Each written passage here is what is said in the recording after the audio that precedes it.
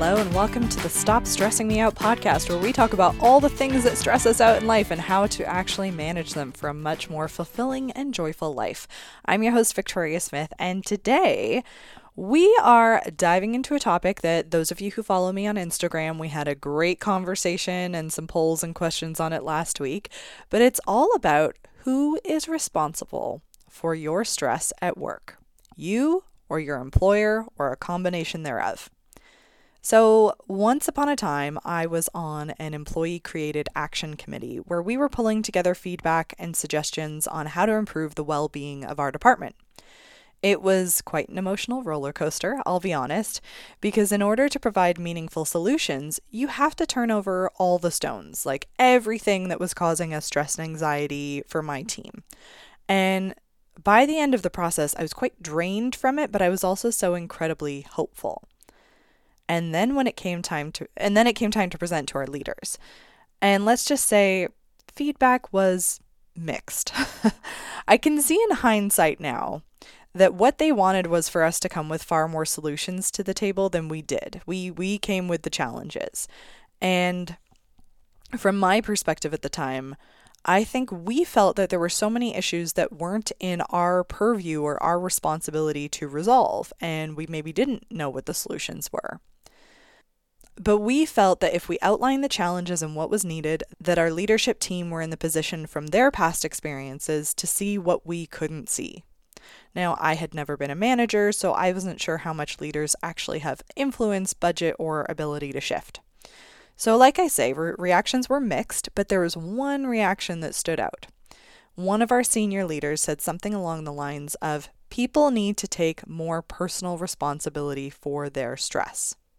And at the time, I was super deflated by that because from my perspective, I was seeing employees who were doing their absolute best to manage their health, using their mental health benefits to attend therapy, working out, attending stress management workshops, and doing whatever they could to keep things afloat, whatever their personal situation at home was, all while navigating unprecedented global circumstances of a pandemic. As a stress management coach, I also see the exact same thing in people. People don't come to me for help never having tried anything before. They come having tried lots of things, but they're deflated that nothing seems to stick or make a meaningful difference. I didn't have the wherewithal at the time to say this in that meeting, but it's been a question on my mind ever since that day. Who is responsible for stress at work? Is it the employer or the employee, and who's responsible for what? So I'll be the first to admit that the title of this podcast is a little bit clickbaity in that neither side is fully responsible and that the answer is nuanced, but that's why it's a podcast and this is how we can dive into the nuances. So let's do that. Who is responsible for what? And how can we make transformational differences if we choose to take action, whether we're a leader or an employee? So let's start with the nuts and bolts of what an employer is legally responsible for when it comes to stress in the workplace. There are elements of stress where employees have legal protection. First up is physical stressors. So injury on the job is an obvious one. An employer has the responsibility to create a safe work environment. I remember my time in oil and gas where they take workplace safety incredibly seriously and not just on oil rigs. I was a regular office worker, yet we had frequent safety moments on things like ergonomics, which is actually super helpful when you're sitting at a desk all day. And if you ever went down a stairwell without holding the handrail, you best believe someone would call you out on it. Physical stress and safety is not just something that could injure you on a work site, but also repetitive strain from clicking on your mouse to exhaustion on the job that leads to someone getting into a car accident. This is one of those areas that's pretty clear for both parties who is responsible for what, and to the employer's credit, must be harder for them to support in the world of remote work. In the office, they can ensure desks, chairs, and computer setups are standardized. As we work from home, however, that responsibility gets shifted into a gray area, meaning employees now need to be aware of their physical needs and be more proactive in resolving them. Nobody is telling me when I work at home to hold the handrail in my house, thankfully, but it also means that nobody is flagging my terrible posture at my desk, except my cat. Next, the employer has a responsibility to ensure employees feel safe at work from emotional abuse and intimidation like sexual harassment, intimidation, physical or verbal abuse, etc. Unfortunately, this is far more common than we would like to think. In a 2020 Stats Canada survey, it showed that 1 in 4 women and 1 in 6 men reported having experienced inappropriate sexualized behaviors at work in 2019. There are meant to be clear processes for reporting these types of incidents in the workplace, and yet the same study showed that almost a third of women and 1/4 of men said they had never received any information from their employer about how to report sexual harassment and sexual assault. If you think about it, we drill it into kids that if there is an emergency, they call 911 or your equivalent wherever you are in the world. Sexual harassment should be treated like an emergency, and yet I cannot recall in my last 3 workplaces learning about the process to report anything like this. I just assume you would go to HR. An additional layer is that sexual harassment is often committed by those with a power imbalance that puts the victim in a precarious position. If you're ever in doubt, HR should know the process. You should reach out to your HR advisor for the process or review your intranet pages if you prefer to keep things confidential from the get-go, but it's likely all roads will return you to HR. Finally, there's a legal responsibility on the employer not to discriminate.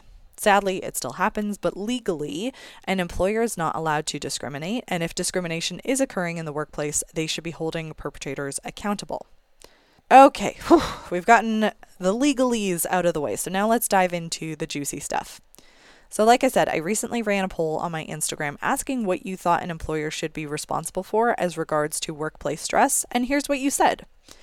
The environment or the culture in which you're working in, providing reasonable workloads, hiring as needed, encouraging vacation time, and overall duty of care. I couldn't agree more with these, and I'll add a few more, but let's dive into your responses. So let's start with building a culture or an environment which feels safe, less stressful, uplifting even. Depending on who you talk to or what website you read, some people will say leaders and or HR are solely responsible for culture. I've also worked in organizations where they say that every single person is responsible for the culture. Both sentiments absolve the other group from their contribution and don't assign the proper tasks to each party. Fearless Culture, which is a consultancy group that focuses on building strong workplace culture, they do a great job of defining the path of building and maintaining culture and who is responsible for which part. So let's break that down a little bit. An intentional culture starts with a design phase. What do we want to be known for? What values do we actually care about, as opposed to the list of 8 to 10 values that we throw up on our website? Like when the rubber meets the road, if we could only live and thrive by one value as an organization, what would it be? You have to know where you want to go in order to get there.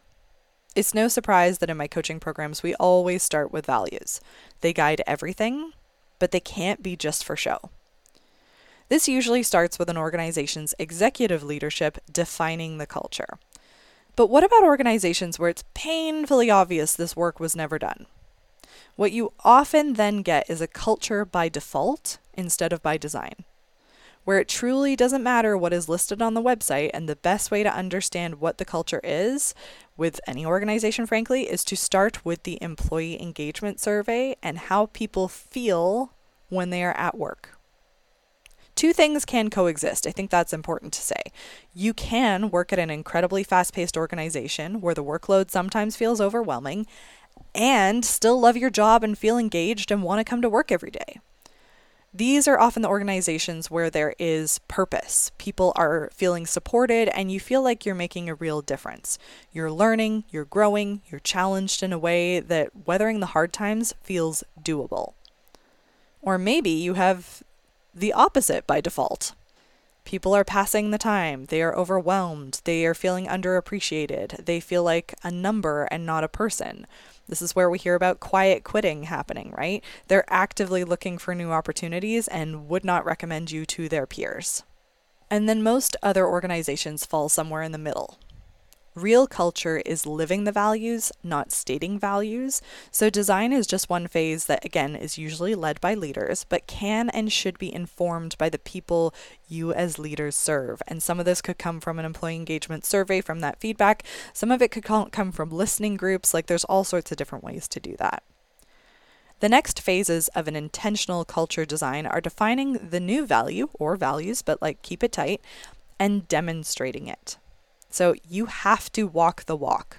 I remember working in an organization where we held a value of accountability, and yet I was assigned a leader with whom I'd had past experiences working with, and I knew they didn't take accountability.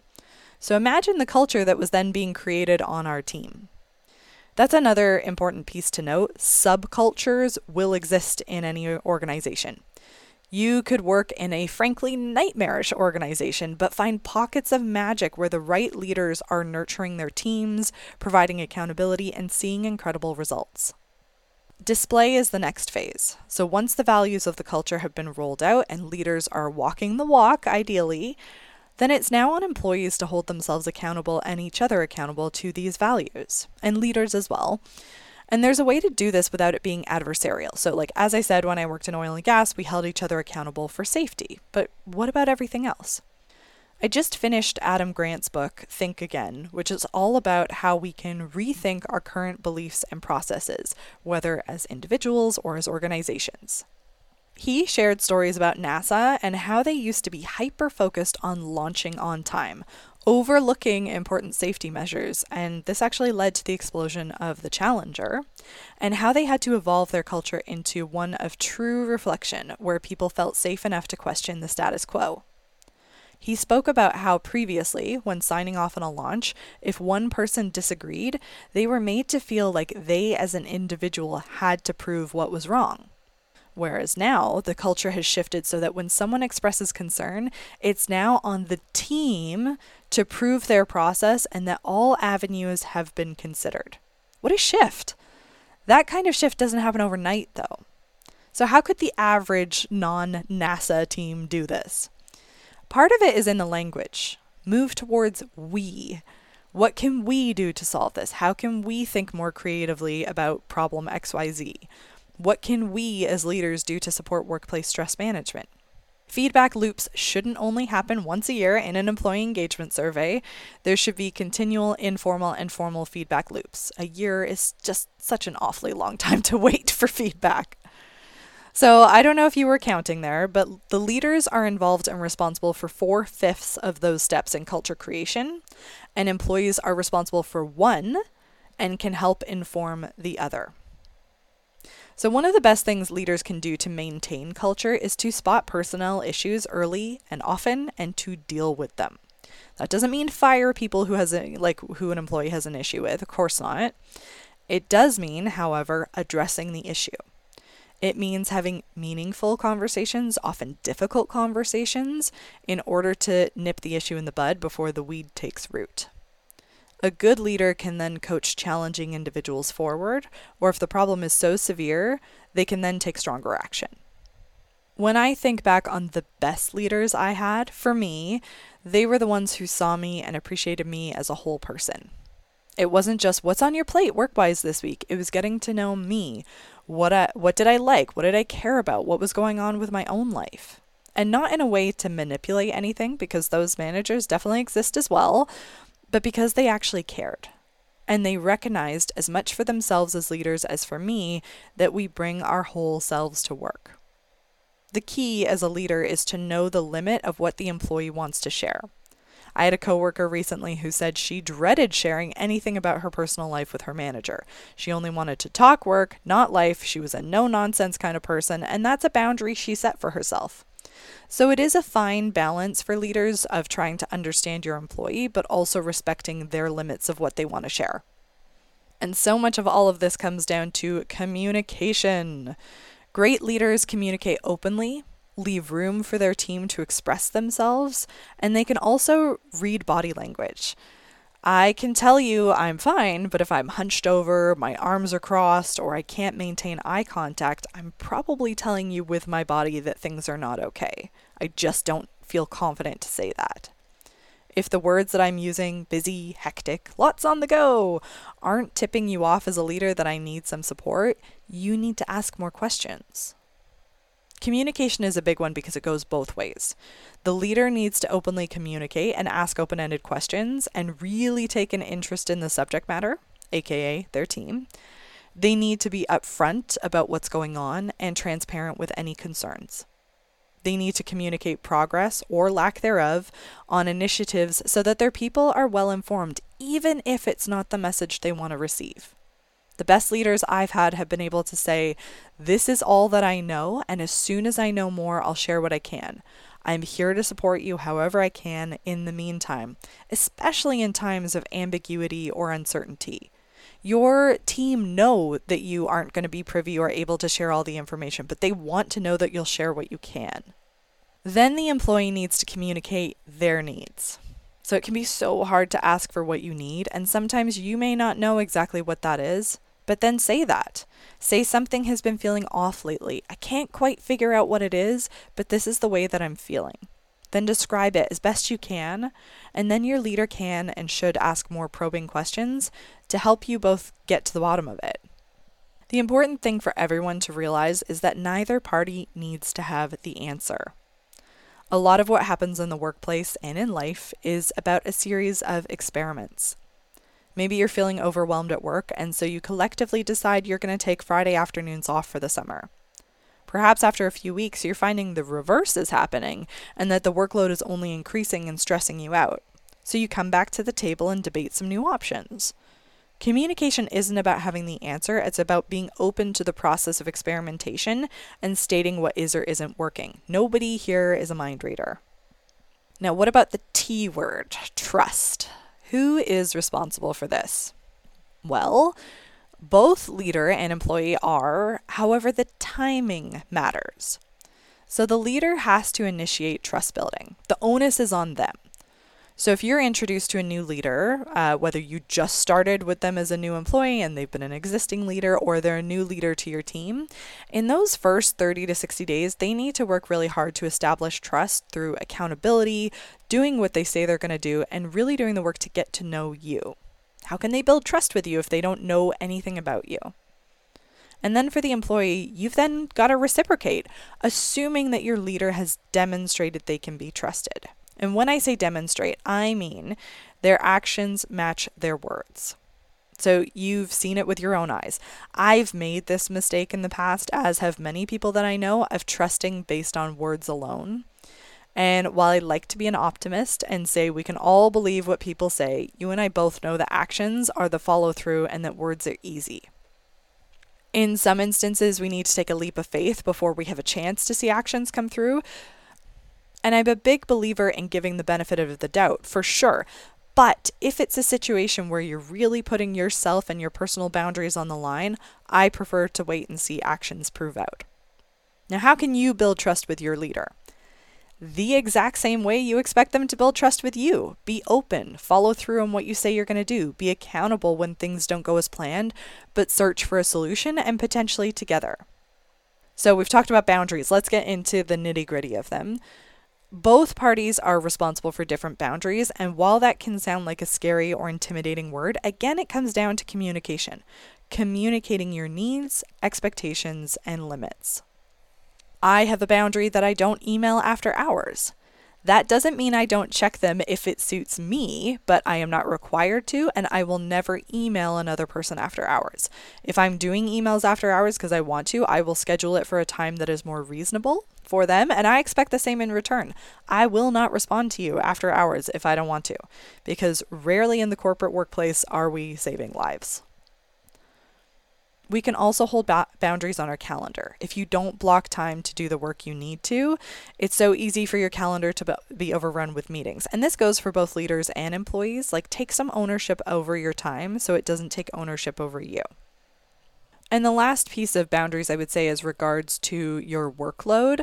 Oh my gosh, I can remember so many times getting a little Slack ping from a leader saying, "Do you have 5 minutes?" Oh my gosh, I knew so quickly that 5 minutes was them about to ask me, could I take on another client? Could I take on another piece of work? And for a long time, I was not confident saying no. You kind of just felt like you had to. And the older and wiser I've gotten, I've been firmer about saying no when I truly don't have the capacity, because I know in the long run it doesn't serve me and it doesn't serve the organization.